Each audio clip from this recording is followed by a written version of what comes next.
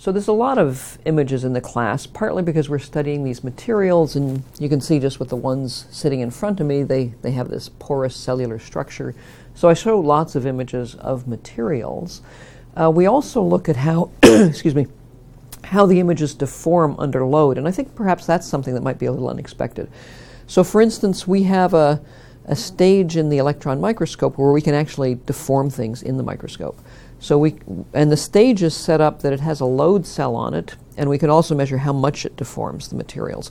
So we can actually watch the materials as they're deforming. So even though the cells may be, 100 micron kind of size, you can watch how they deform and how they fail, and you can learn a lot about the mechanics from these sorts of observations. So we have both video of these deformations and also sort of still photography, at different time points that we show.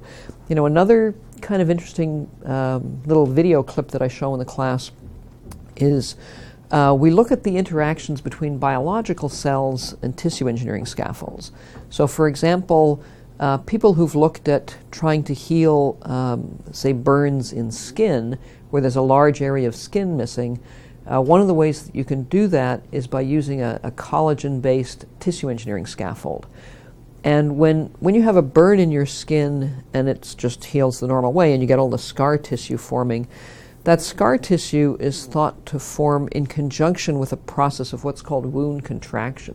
So cells will actually migrate into the wound bed and actually mechanically pull the edges of the wound together, and that partly closes the wound, and then scar forms as well. And those two processes are thought to be related to each other. So I've done a collaboration with Professor Yanni Anas here at MIT, who developed one of these scaffolds for burn patients. And he and I have been interested in this wound contraction problem. And it turns out if you just put fibroblasts, skin cells, into a dish of culture medium with one of these tissue engineering scaffolds, they will contract the scaffold. And you can use an optical microscope to actually watch the cells do this. So you can focus on an individual cell, and you can see the cell elongating, you can see the scaffold itself contracting, and you can see this whole process. So this is one of the little video clips that we show in class.